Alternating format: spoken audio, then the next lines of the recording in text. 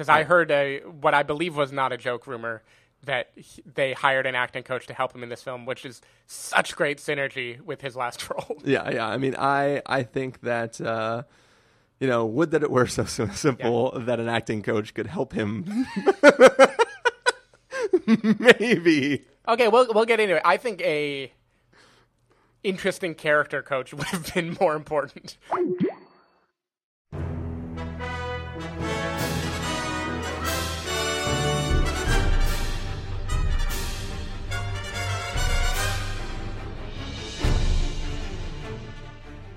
Hello, everybody, and welcome to the Spoiler Warning Podcast. This is review number 501 with a review of Solo, a Star Wars story. I'm Christopher Schnese. And I'm Stephen Miller. And if you're joining us for the first time, the Spoiler Warning Podcast is a weekly film review program. Each week in the show, we're going to dive in, debate, discuss, and argue over the latest film releases coming to a theater near you. This week, we're back. We've had a little bit of a hiatus. A little bit of a detour, yeah. I mean, things have been going on. Lots of changes happening in the world. But yeah, I mean, where have you been, Stephen? Oh, all over the place. So, because Tribeca and SF Film Festival wasn't enough for me, I did whirlwind 3 days in Cannes in France, and then a day after that, I flew to French Polynesia on the other side of the world for a week there, and in a few days, I'm going to Korea for a business trip. So, feeling a little loopy right now, but I'm glad could still make time for what matters, which is the new fucking Solo movie and recording a podcast episode. So I mean, how was Cannes? It was good. It was crazy. So I think what I imagined from Cannes is it's kind of like, hard to get into, you need an invitation, and therefore it's going to be intimate. Like that was sort of the vibe that I got. It's like artsy movies in a little town on the French Riviera, and it's going to be like Tribeca on steroids, right? Because when we went to Tribeca, every time we went to a premiere, it was like, oh, Common is sitting next to us. Oh, hey, Michael Shannon's in, like, pajamas 2 rows down. And Cannes is not like that at all. Cannes is way more like Coachella or something. Okay. Like, granted, most of the people there are not badge holders. They can't get into the movies. But because the red carpet is, like, such a big cultural event, Cannes is, like, packed with people all the time. Oh, interesting. Yeah, it's pretty crazy, and I think to like a first-time goer, it's pretty hard to find your way around. So the pass that I got to go into, the like quote young cinephile pass, gave you 3 days. So the last 3 days of the festival. The festival is like 11 days long or something, and that means whereas most people see like 1 or 2 movies a day at the festival, I was trying to cram like every possible movie I could into like a really, really, really tight window. And it's weird because there's different theaters in Cannes. So there's like the Grand Lumiere, which is where all the... I'm not going to try to pronounce French words, so I'm just going to Americanize them. The Lumiere Theater is like the giant theater with the red carpet. That's where all the premieres happen. That's where you have to dress in like a tuxedo or a ball gown in order to get in. Okay. I opted for tuxedo. I feel like it flatters my legs better. And that one is like crazy. So you need an invitation to get to that. So having a badge isn't enough. Like you petition to get invited to be allowed in that theater. Okay. Otherwise, there are 2 options. You either stand in like a last minute line where you need to get there like at least 90 minutes early if you want a shot at getting in, or you stand around in the street holding up signs in French saying like, please give me an invitation to this movie. Because the dynamic of Cannes is like most of the people who are invited don't care about movies. It's like it's industry people, so they care a little bit, right? Like they're adjacent to the film industry in some way, but they're not like hardcore movie lovers. So it's like adopt a stranger who wants to be in the movie type of situation? No, so it's absolutely true. Like, I didn't know any of it. I didn't look up anything when I was going to Cannes, but when I got there, I just saw, like, littering the street were all these people with badges like me, like young people mostly, in tuxedos, holding up signs that had scrawled in it, like, burning invitation, s'il vous plaît. and they're basically just like begging for invitations, and I don't think that works necessarily, but people try to do it. Are people just walking around with roses and like handing them, and like you get to go and see the movie? But okay, so I'll tell you the one story. So I got there on a Wednesday. My badge was supposed to work Thursday, Friday, Saturday, and so the way they did it is there's the official screenings, which are like every day 2 movies premiere in the competition, and then there's Un Certain Regard, which is like a secondary track where other things premiere. And then there's like a little theater that does some reruns, if you're lucky, of movies from the day before. And that's it. So like if I wanted to see a movie that premiered a week ago, I'm not going to be able to do it in those days, probably. Gotcha. So to alleviate that, they opened up a second theater just for this like 3 days in Cannes Young Cinephile thing that was all about playing all the movies that you might have missed. The rub of that theater is subtitles were only in French, not in English. Maybe some people are bilingual-ish enough that like that would have worked for them, but for me that was no good. So basically from that theater, I could only see English or French movies because French movies would get the English subtitles. Gotcha. Otherwise, I had to navigate my route in the main festival instead in order to do that. So anyway, the first day I get there, I land at like 4 p.m. I'm super exhausted. I don't understand what's going on at all. It's sweltering hot. I hadn't thought about the fact that you're in like the Mediterranean in the summertime. It's going to be really hot. And I'm just walking around like sleep deprived. I find where I get my badge. It's like big line. There's crowds of people everywhere. I see these weird signs like begging for movie invitations. It's all just like very overwhelming when I get there. And when I picked up my badge, I asked the woman, so can I use this today? Like, can I get in the Palais is like the main area where all the official theaters are. Can I get in this? Can I get in this area with my badge? And she was like, no, you can't get in until tomorrow. So, I give up. I go back to my Airbnb. I get ready to crash. I've been up for like 30 hours or whatever at this point. And then like there was a movie premiere called Burning by Lee Chang-dong. So it's a Korean movie based on a Murakami book, who's an author that I am familiar. I don't love him, but like I've read a lot of his stuff. Anyway, so this was like a movie that had a lot of buzz going on, and it was going to have a premiere at 6:30. And at like 6:10, I see David Ehrlich is tweeting from like the line for the premiere because he's going. Obviously, journalists get into their special press screenings all the time. And he was tweeting about how excited he was, and like he was showing a picture of everyone waiting in line to see it in the rain. And I was thinking like, fuck it, why don't I try, right? Like it can't hurt to just see what happens if like I go over there. So in like 5 minutes, I put on the tuxedo, I figure out how the bow tie works sort of. And then I run like the half mile from my Airbnb in the rain in the tuxedo to try to get to that giant premiere before 6:30. And I don't know why I'm running, right? Like, people have been begging. I see people with signs asking for invitations. They haven't gotten any. Yeah. Like, there's no point. But it's like, what the hell? Why not? So I run. And right when I get to the entrance, this, like, French guy walks up to me and starts, like, asking me something. And I'm like, no, I don't want any. I don't want any. And then he was like, no. And he just hands me an invitation to Burning. And I, like, stare at it. And he's like, go. And so, like, I race in. It's way after closing time. Like, people walk the red carpet, like, an hour through 15 minutes before the movie starts. But the security guards let me in, and, like, they run me up the red carpet, and somebody finds me a seat. And I got to see, like, the premiere of what wound up being the best-rated movie to ever premiere at Cannes ever. Nice. Now, I don't believe it fully deserves that. Like, I liked it. I didn't love it.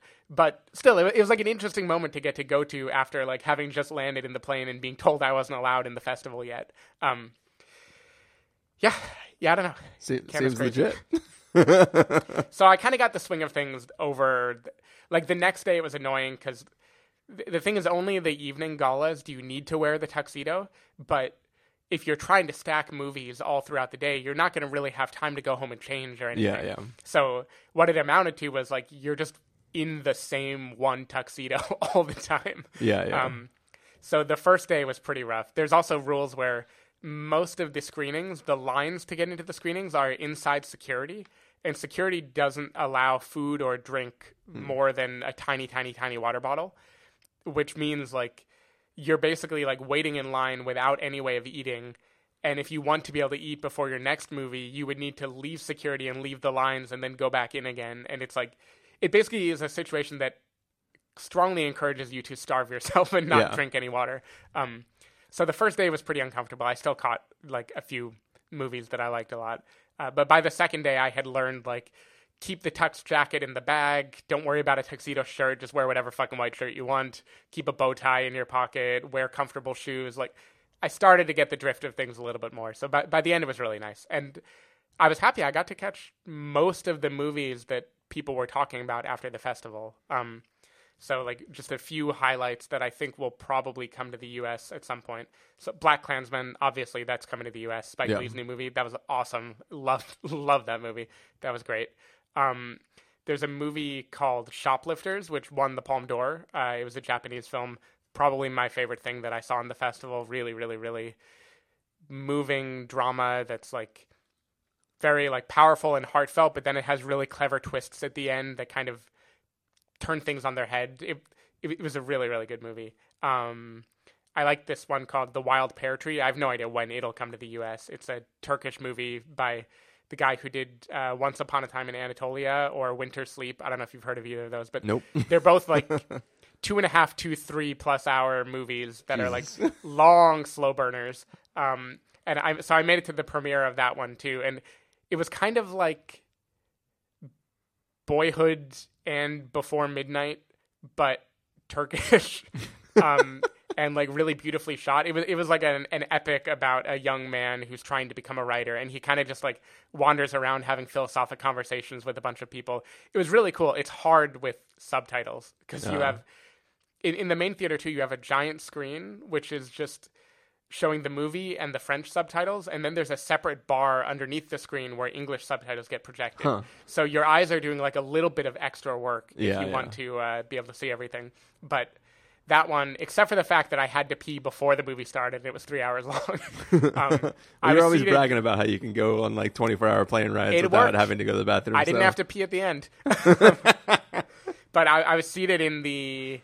Like, that was one of those last-minute lines I waited in, and I got seated in the second to the front row, like, so surrounded by, like, the celebrities, and the director was, like, you know, a few rows behind, and it was really, really cool. Saw Cate Blanchett and Denis Villeneuve and all that good stuff. Nice. I did give a head nod to Benicio del Toro, and he gave it back to me at one screening, which is pretty much the most accomplished thing that's ever happened to me.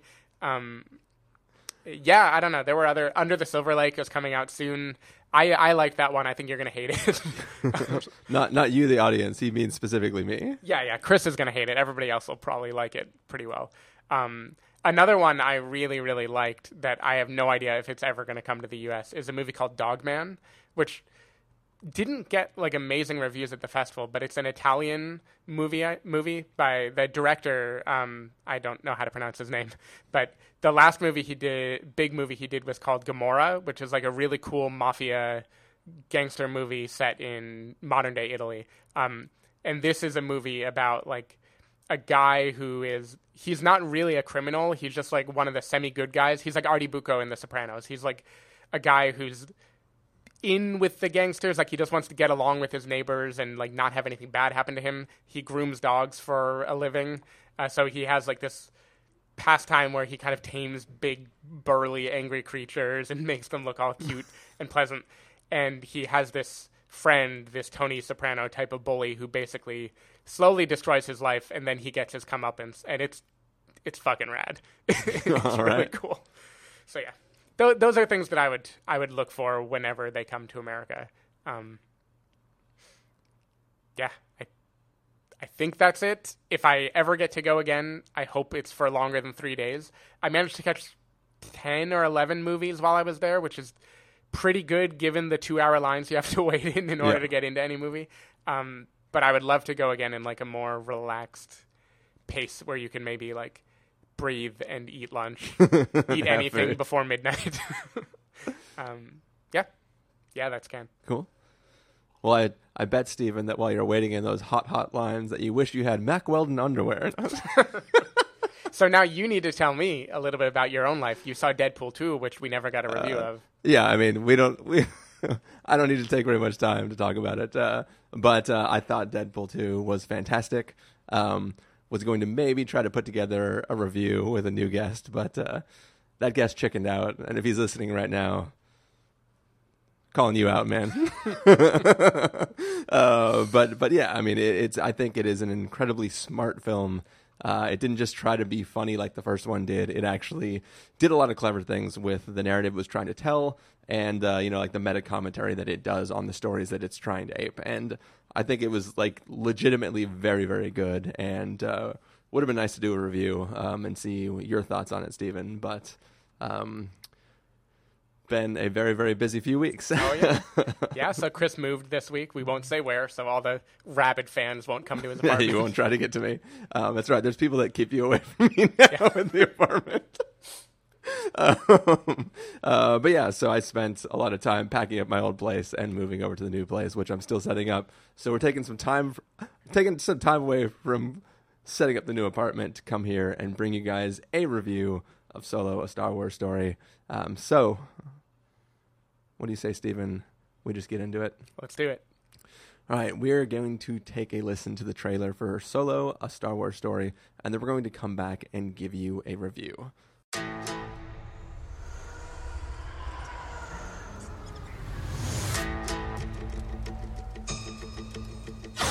You're after something.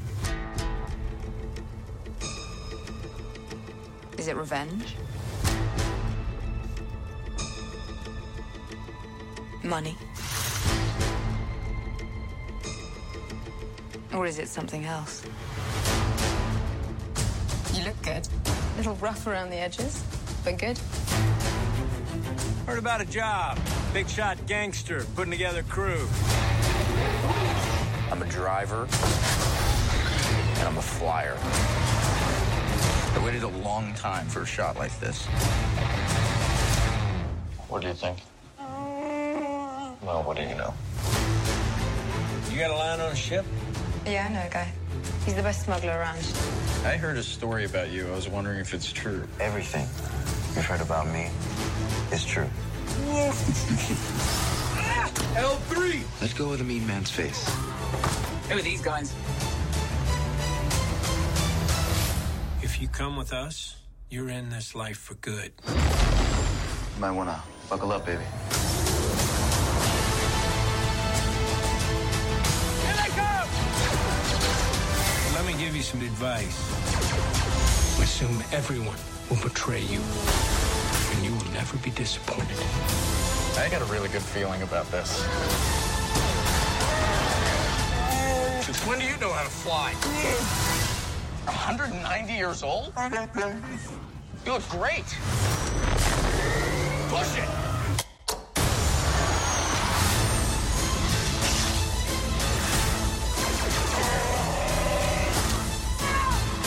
So glad we took this job!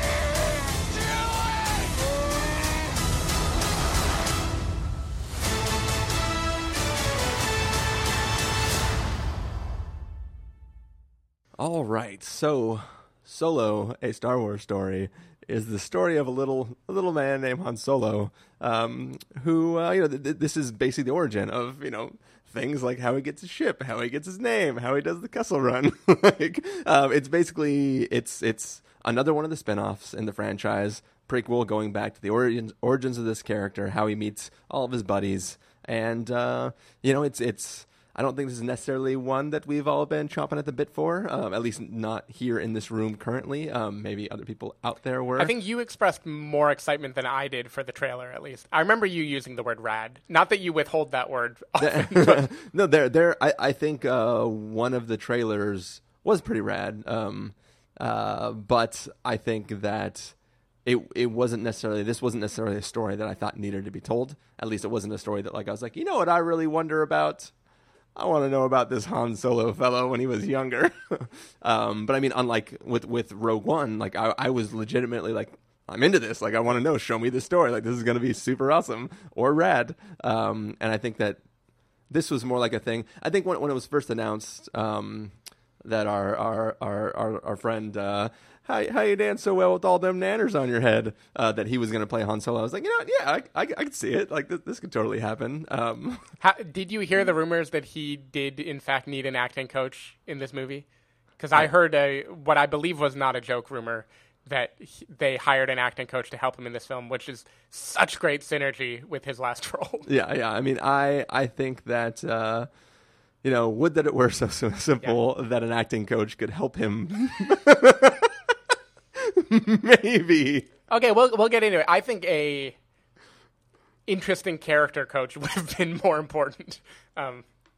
Yeah, I mean, we do know that that basically after, you know, the first group of people, after Lord and Miller were no longer part of the project and Ron Howard came in to like fix everything, we know that like he like reshot 70% of the movie. Yeah. So who knows what parts of these performances were like, oh, I got to do this again. I just had an acting coach. Yeah.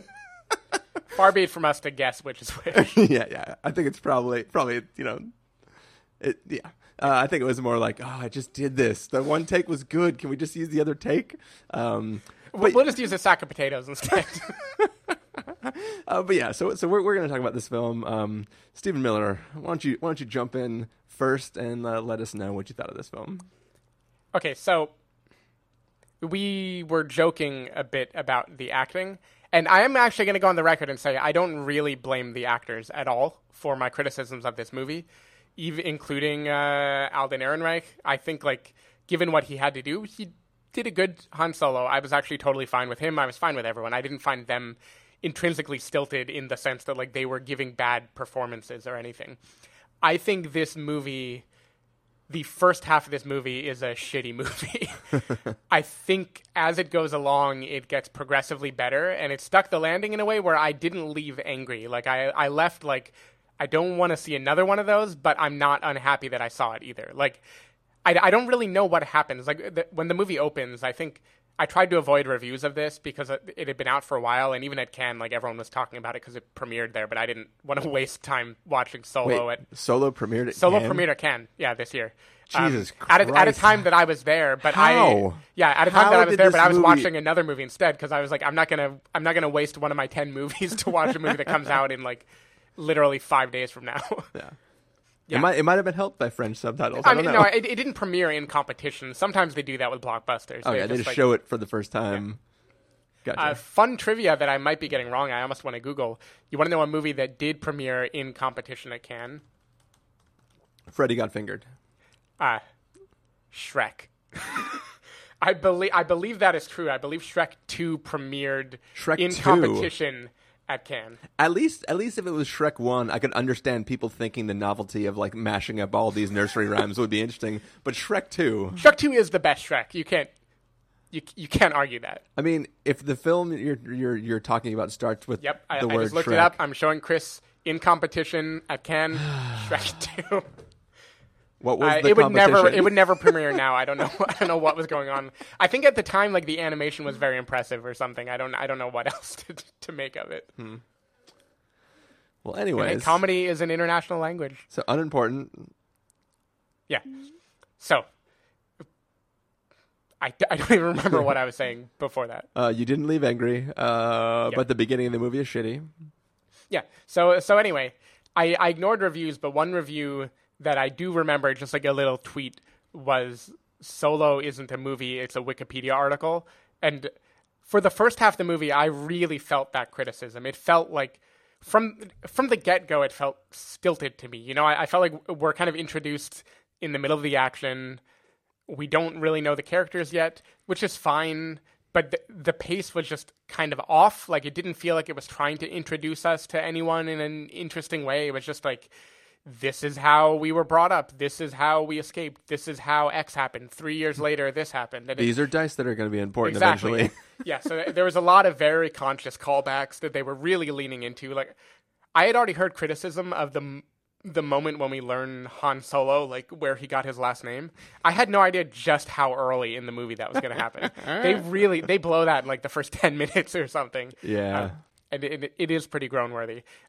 So I really didn't... I don't even want to say, like, why I disliked it. It's just the first half didn't feel like a movie to me. It felt like actors playing dress-up to try to remind us of characters in this universe that we like, but it didn't feel like it had anyone shaping the movie into, like, an arc that would maybe build tension or cause us to care about certain characters. And when I said before that I don't really blame the actors, I think what they need is a compelling character coach. It's because I just think early Han Solo is not an interesting character, right? you can't do much with him at all, because in the beginning of the Star Wars movies proper, he is like not a good guy yet. He's a random smuggler who has to be convinced to join the good guys team, and like at the end of New Hope, he kind of begrudgingly becomes the good guy. And so that's the character you have to build to. And now you're showing a prequel to this character, and you're trying to build an arc where we root for him by like causing, I don't know, like just from the get-go, I think the premise is hard to make a good movie about, you know? Yeah. And it just, there's lots of jokes that other people liked a lot. Like other people latched onto Phoebe Waller-Bridge's robot as being really funny. I honestly felt like in my theater, I couldn't hear her lines very well. They were kind of like delivered in a rush. I had to think about them later and see like, oh wait, was that a joke? Did she say equal rights? Oh yeah, that was probably a joke that she said there.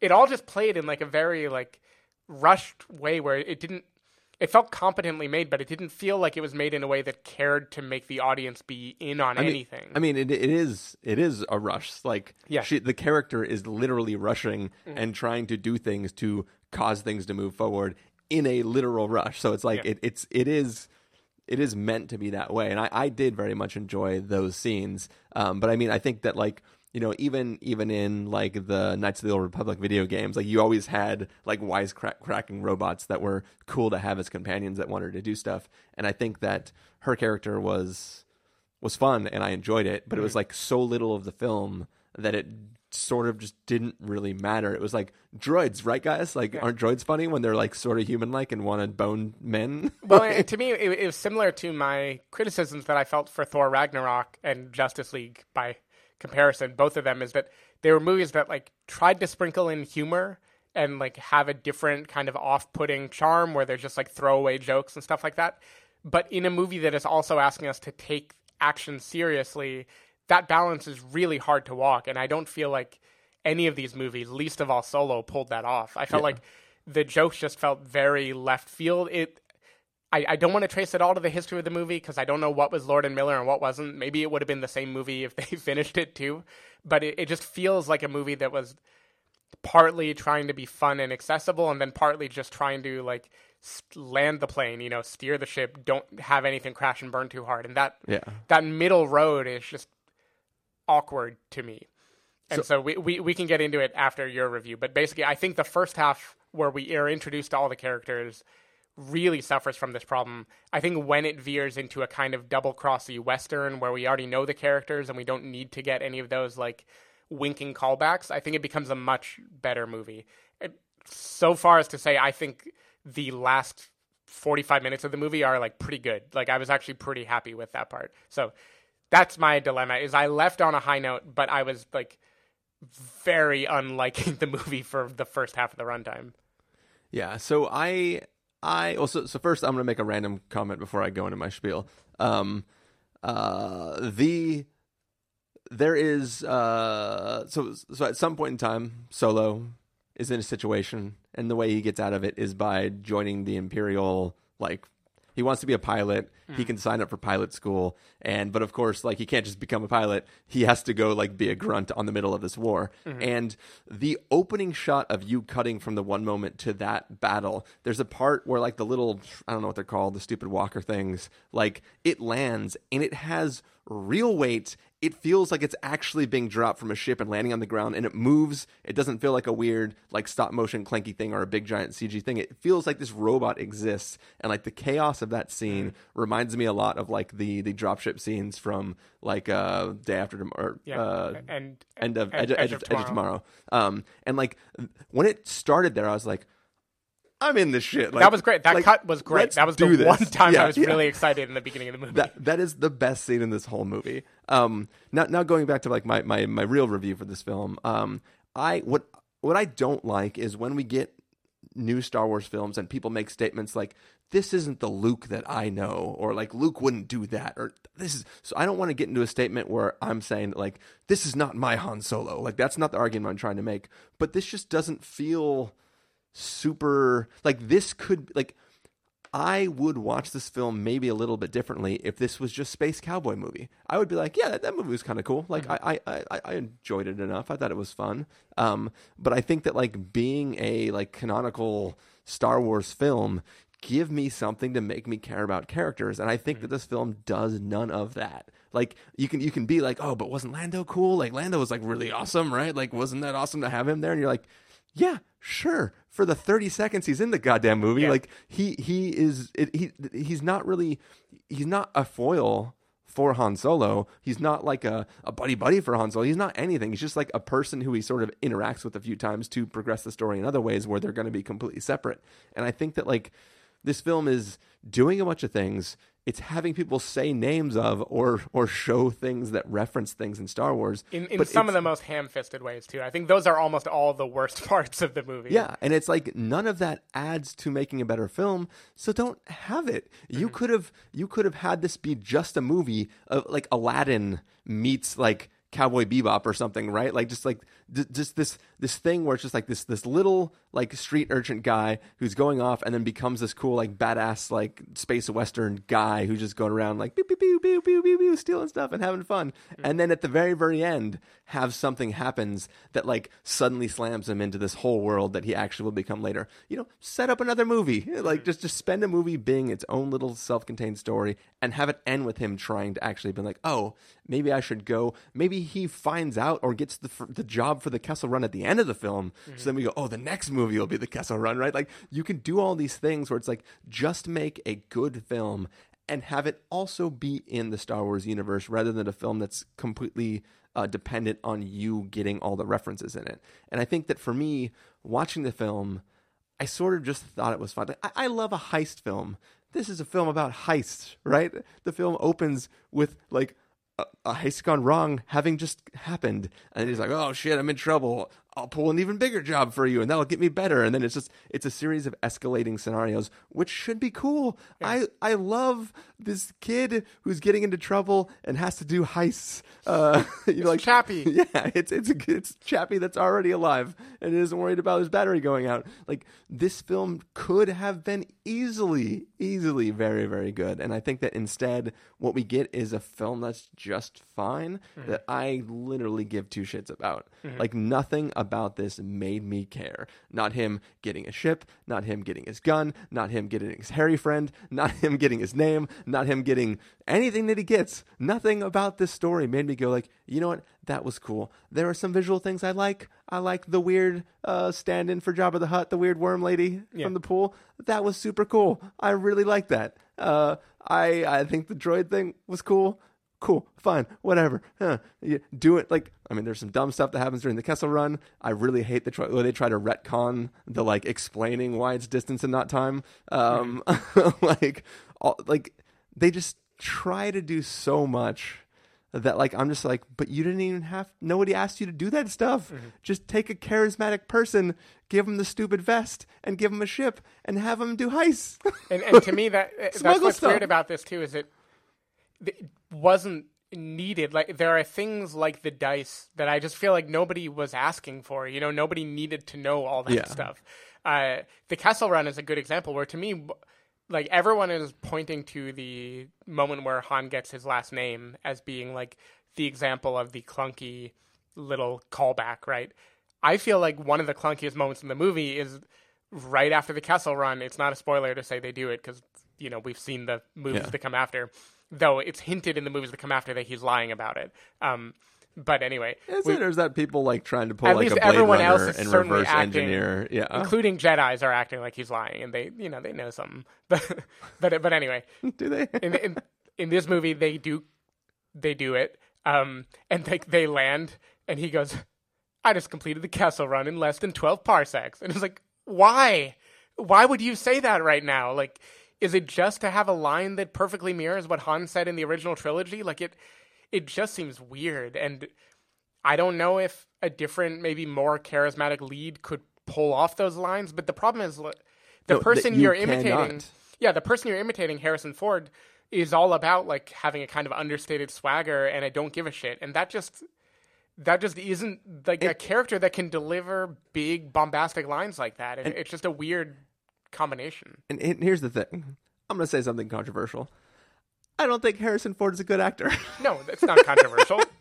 Nobody thinks he's a good action star, but he's not a good actor. I think that the reason he was good at Han Solo is because that was just him. He didn't care. He didn't care about the role he was doing. Just like Han Solo doesn't care about the jobs he's doing. Like, it just fit. It's like Keanu Reeves, right? Like, Keanu Reeves, like, I mean, he's a charismatic dude, but he's also sort of just like, the reason he was so perfect as Neo is because he, like, he just is that guy, right? Like, so it's like Harrison Ford is just that type of guy. And then this dude, like, I don't even need you to be Harrison Ford. Just be fucking cool. Yeah. And you weren't. Or be more bright-eyed. Like, that's the weird thing to me, is the sort of character that would become the Harrison Ford Han Solo. He seems like world-weary. I don't care anymore. You know, I'm not going to get attached. I'm not going to get invested in things. I feel like there's no reason for you to start that way when you're showing, like, a young lad in the prequels. Like, he could be a much more wide-eyed, charismatic, enthusiastic person who isn't too cool for anything. He could be Star-Lord, right? Like, I feel like that. I felt a lot of comparisons with Marvel movies in this as to, like, what this could have been.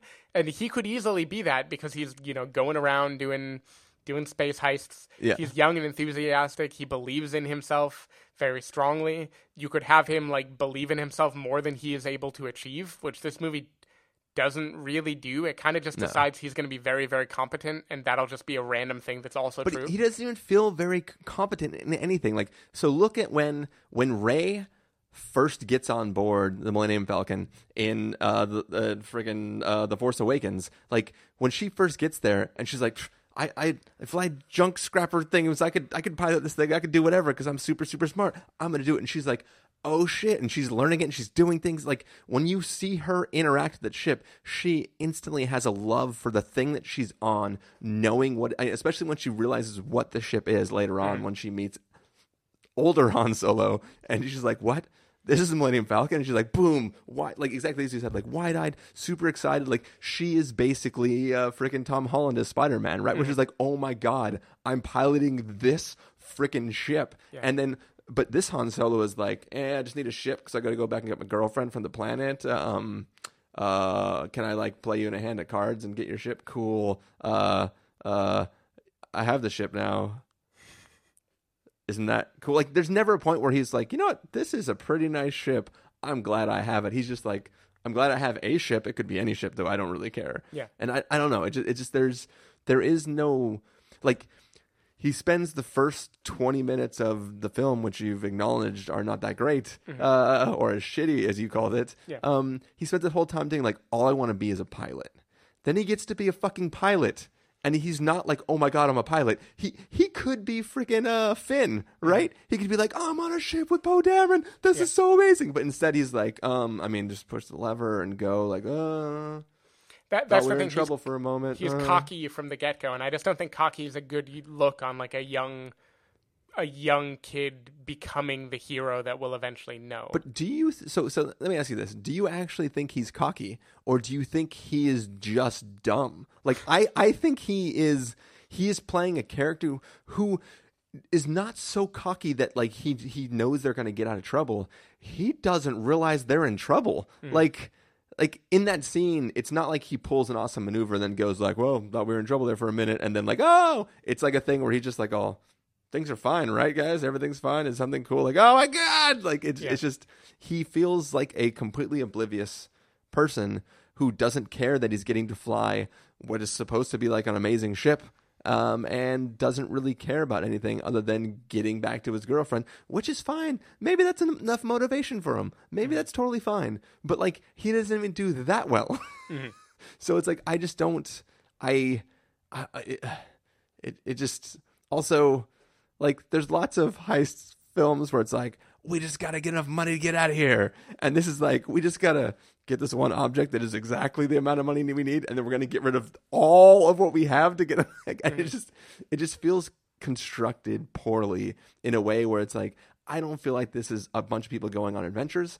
I just feel like this is like, follow this character that's it's almost like he time traveled back in time, and he's just trying to not screw up his timeline. He's like, I just got to do all the things that I knew I did, because then I'll end up to be Han Solo. But if I mess anything up, so it's just like him, he has the almanac of all his achievements. Yeah. And he's just like, oh shit, it's Kessel Run time. I don't know what I did. I guess That do this. explains everything. That explains why he's not worried. It explains why he never shows that much emotion. He's just like, yeah, we'll just do this now. And there we go. We're fine. I We're good. I think I solved it. Yeah. Yeah, you did it. So I do want to praise the movie because, as I said before, I think half of this movie is like not very good, and it gets better as it goes along. Like, it's weird because I'm sure it wasn't filmed chronologically, but it feels almost like it was. Like, it feels like people get into the swing of things the longer the runtime goes on. For instance, I think pretty much everything after and including the Kessel Run, I think, is really good. Yeah, okay. I think the best part of the Kessel Run is the visuals of the Imperial blockade. Like, where they're like, what's that? Oh, fuck. Like, that was cool. That was just, it was iconic Star Destroyer or whatever the hell it is. I don't know all the ship's names because whatever. But it was just a very awesome piece of imagery.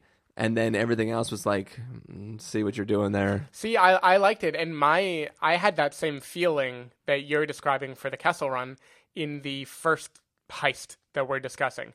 That was a thing that felt like it had the cadence of a fun thing I should have been invested in, and I was just like, I don't really follow the action. I don't totally get the stakes right now. I guess they're stealing a thing and it's being foiled. Like, that was very stilted to me. That was part of the movie where I was sitting there like, why am I watching this? I don't have any reason to be invested in this. Yeah, why are the Fallen from Destiny here? It's just super. I think there's a moment. I don't know what is a spoiler and what isn't even, but there's a thing that gets started by Phoebe Waller-Bridge's character, and I think from that moment on, I was like slowly warming up to everything in the movie. Where I was like, look, I like this. I like this action. You mean the movement? Yeah. Okay, just making sure I was on the same page as the thing that she starts. I like the action here. Characters are starting to be playful in a way that doesn't feel like calling back to the trilogy. It just feels like playful characters getting their own moment to shine. And it all just kind of started to work for me. I think after the Kessel Run is when this basically becomes a Western. It becomes like a series of... I don't want to say too much to spoil. It has a lot of the cadences of a Western movie where it's like, you know, every man for himself. What are we going to do? How are we going to get ourselves out of this position? I think all that was really well done. I like Paul Bettany as a villain in this movie. I think he's pretty good, actually. Do you like the idea of his character, or do you like what they did? Because I like what they did, except for the weird face effect that they do sometimes. I was... So why? I did not at the beginning like the central romance with Emilia Clarke's character, just because it felt like she didn't get to be a character. You know, she was just an idea. She's a Wikipedia entry that he grew up with this person. End of entry. But I think while I don't fully understand her, even by the end of the movie, I think she gets more interesting in the latter half of the movie, and I liked the rapport that she has with Alden Ehrenreich. I actually kind of believed that back and forth in a very Western way again of like, are they or aren't they? It felt kind of like Mission Impossible, like you never really know what terms people are on. They're kind of quipping with each other and they're maybe seducing each other, but everyone is also playing chess on their own, and I like that. I thought that worked pretty well.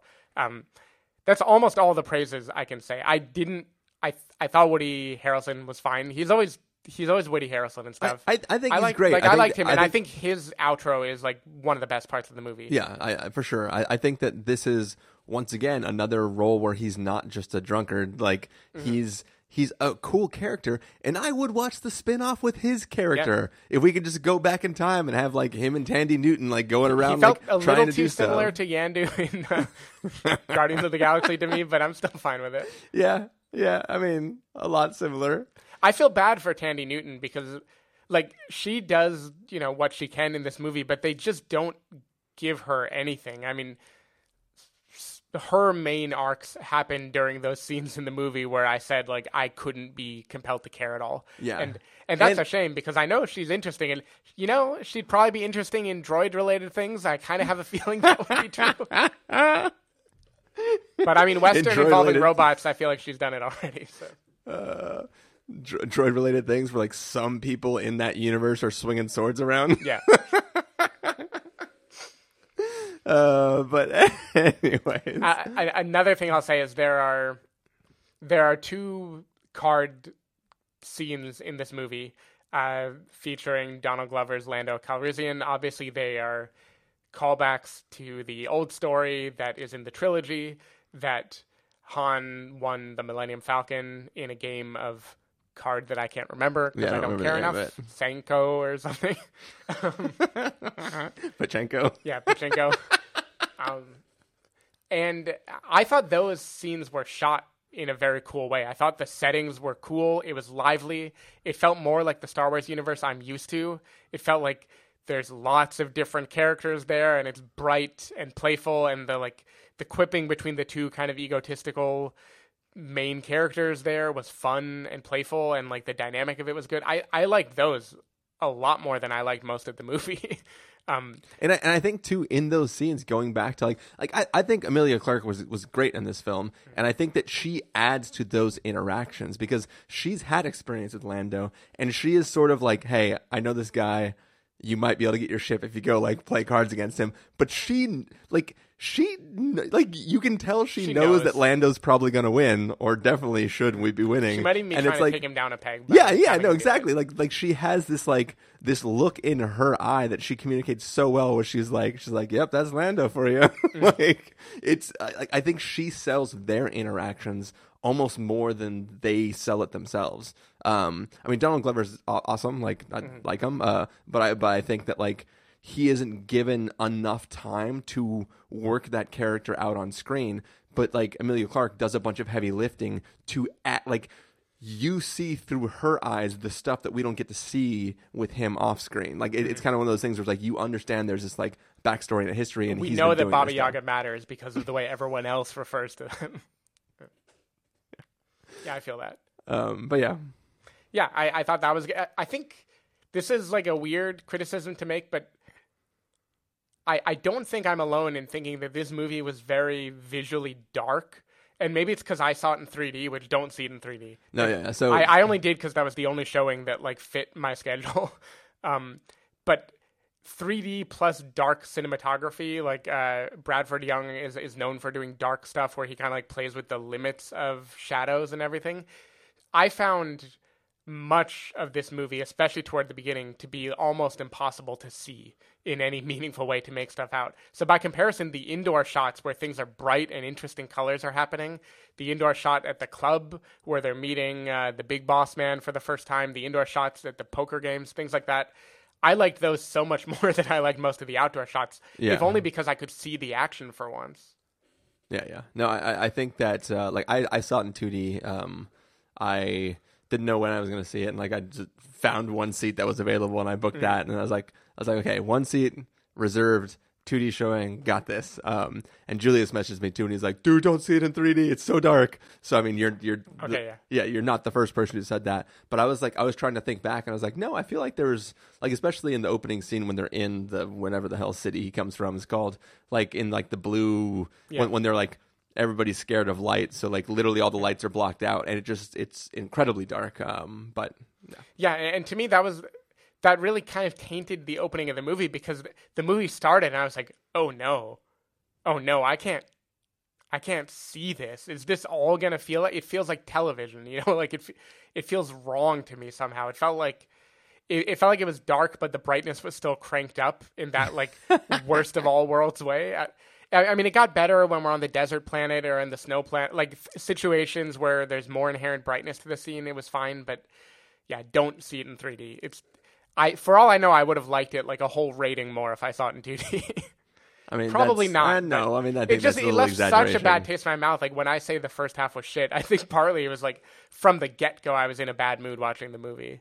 Yeah, I don't know. Besides like the space scenes, I'm trying to think of like a lot of the stuff that's just like people standing really close to each other, like not exciting scenarios that would lend themselves greatly to 3D. This is more the type of movie where like they should pause the movie and go, now put on your 3D glasses. And then it goes into like Millennium Falcon flying around and like doing flips and stuff. And they're like, and now remove them. Yeah. But It's normally a compliment for me to say that I don't remember the 3D element. But here I feel like because 3D obviously detracted from the visual feel, like it definitely makes bright things not look as bright anymore. Yeah. It's kind of a criticism that I, honest to God, don't remember 3D happening in this movie. I just remember being like a little bit annoyed that the screen was dark. Otherwise, this isn't a movie that has a lot to say about, like I'm trying to even remember what happens in the movie. It's very come on, strange. Steven, you know exactly what happens. There's a boy and he steals some like stupid thing and then he uses that stupid thing to get off the world, but then he has to go into the stupid army. I think I would rather watch a movie that's just you staring at a camera in like a black turtleneck in a room with just a spotlight on you. And you're just like, all right, listen here. There's a boy. His name is Han. We don't know his last name yet. Yeah, then it really would be Solo, a Star Wars story, because it'd be just me alone telling a story about Star Wars. Yeah. But I don't know. I don't, by criticizing this, want to imply that, like, I dislike the idea of it. Like, I love the idea of having a movie that is an offshoot, that isn't a part of the trilogies, that isn't as serious as the trilogies, that gets to be a like summer blockbuster, that gets to be something different. All great. Like, I'm really curious about Lord and Miller's version of this movie. Honestly, after seeing it, I don't know how it would have been good. Hopefully it would have been better than this, but I just think there's like structural problems with this movie from conception that make it hard for it to be a great movie. I hope they keep doing experiments like this and trying different genres in the Star Wars universe, but this one just feels half-baked. It feels worse than Ant-Man to me, and it's similar to Ant-Man in the story of how it got made. But I think like Ant-Man, at least I had fun with. Like, I enjoyed Ant-Man. Maybe mostly because Michael Pena. Yeah. But like, I think that there are things in that at least are interesting. And I think that this is, put it this way, when they eventually carry this film on further, I care less about having more of a trilogy of young Han Solo and more about a character that we meet along the way, and also about Lando. Like, I'll watch a Lando movie, but I hope it's not supposed to be anything other than frickin' Lando doing cool stuff. Like, that's what I want. Yeah. So because I mentioned the movie ended on a high note, to me, I liked the way it stuck the landing. I thought the main climax was cool. I thought the little after shots were cool too. It kind of struck a much more comfortable, easy humor than it had for the rest of it. I was kind of thinking, like, I don't know if they're going to make another one because this isn't getting great box office numbers or anything. But if they do, I'll watch it. Like, well, at the very least, we know that if they did make another one, if they stick to the plan from the beginning, it will cost them half as much as this one did because they wouldn't have to shoot it twice. Yeah. So I think that like there is ways they can continue on and potentially make less of a mistake budget wise. Yeah. I'll go on the record and say I would happily watch the sequel to this movie, even though I didn't really like this one. Yeah. Just because I feel like they would have learned their lesson and the characters are a little more well defined. They'll be in the groove. They'll know, hey, we don't have any other things to call back to, so we might as well just tell our own story. And I feel like it would be better for that. Yeah. And I will say, like, I don't think we need to do a spoiler section just so I can make the statement. So I'm gonna like beat around the bush a little bit here. But I don't think this film sticks the landing. I hate the ending of this film. I know the thing you're talking about. I just don't care about that aspect of it. No, I don't think you know the thing. There is a character makes a move on screen only for the audience. The person that it affects has no clue what's happening. And to me, it's so less impactful than, like, it's not even ambiguous. It's just nothing to like another character. And it's like, it's supposed to be meaningful, but it's only like we, the audience, are the only people that know anything about what's going on in the scene. So it's like, there's no context for the people who aren't in that room. Sure. There it that happened. whole aspect of the scene I just didn't care about, yeah, including the. I'll say cameo. I think that's fine. That doesn't give too much away. Obviously, didn't care about that, but it didn't bother me either. It's like, sure, that's just a thing I didn't know. And the turns that happened there, I liked the shape of that. Like, it felt in keeping with this sort of movie where, like, it doesn't need to be that well motivated. It's just like a thing that's going to be a launching point for future adventures, and that was fine but with me. That that's felt the- episodic. I didn't care. But that's I the didn't thing mind that. is, you're launching it without telling any of the characters you're launching it. Yeah, but It would you're be telling like- us, that's fine. We don't know who else in the Marvel universe is watching the post-credit scenes, but we still, like, see the launch of the next movie from that and get interested. But those post-credit scenes are supposed to tell the audience what's coming next, not be a warning for the people who aren't in the post-credit scenes about the future of their life, right? Like it's just one of those things where, like, I'm trying to figure out like a way I can do like a dumb analogy for it, where like if I go have dinner tonight and I don't invite you to dinner, and you don't even know that I went to dinner, what do you fucking care? Right? We had this argument already. I'm sorry. I'll invite you next time, okay, Chris?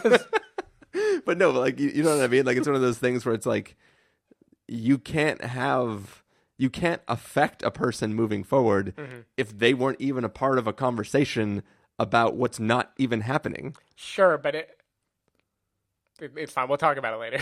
All right. Yeah, I don't know.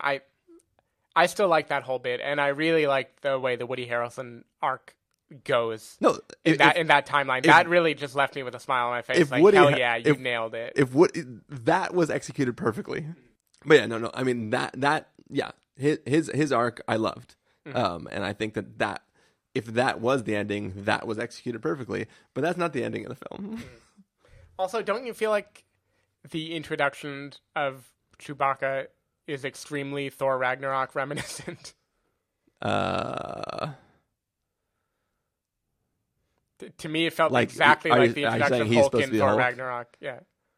I mean, it's not, because the Hulk already knew who Thor was, and Chewie doesn't know who Chewie doesn't know who Chewbacca is. Okay, well, I mean, I feel like it has like a very similar. sure, somebody tone. comes out of a hole.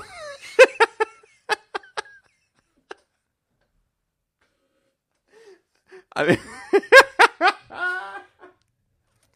You don't think like it is the not. mystery of the Grand Warrior that has done so much damage, and then revealing who it is for the audience to be surprised, and then striking up a camaraderie that winds up.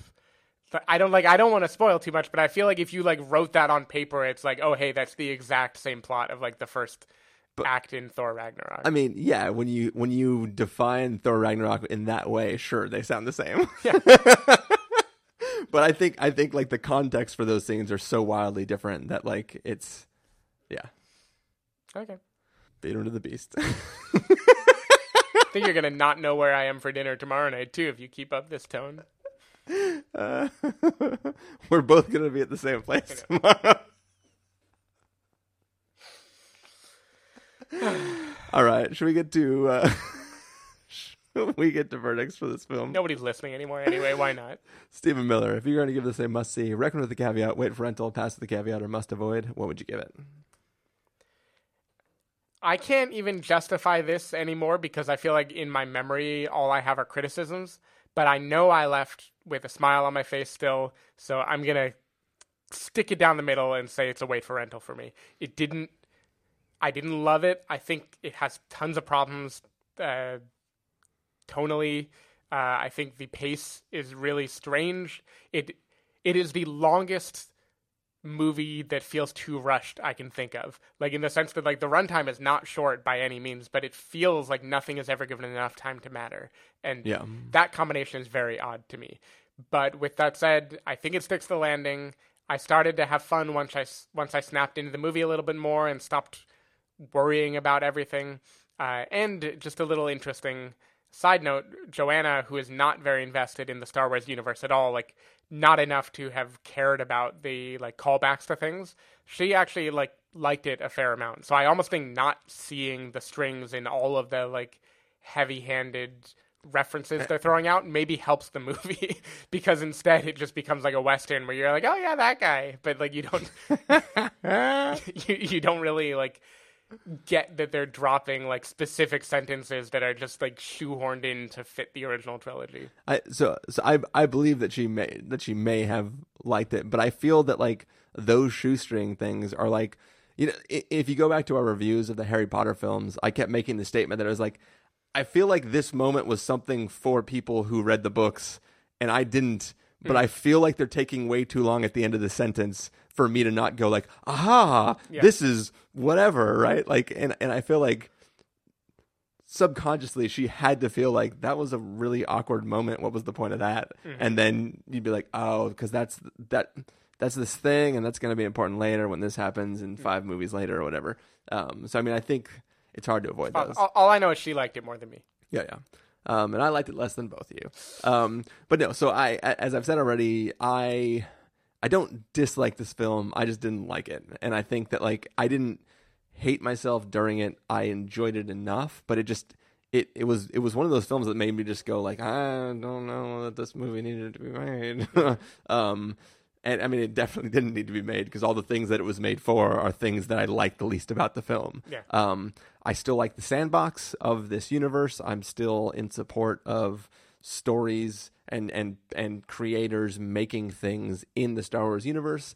I like some of the characters. I just don't like a lot of the decisions about telling this narrative. So I'm also going to give it a wait for rental. I'm not going to like tell people to avoid it. It's just a thing that like I was whatever the version of disappointed, like whatever the word is for disappointment without actual expectation, like just like kind of like, I mean, it was a thing that I watched and it's there. It wasn't I had an expectation that wasn't met. It's just that like I was like, I just see it, I guess. I don't know. Yeah.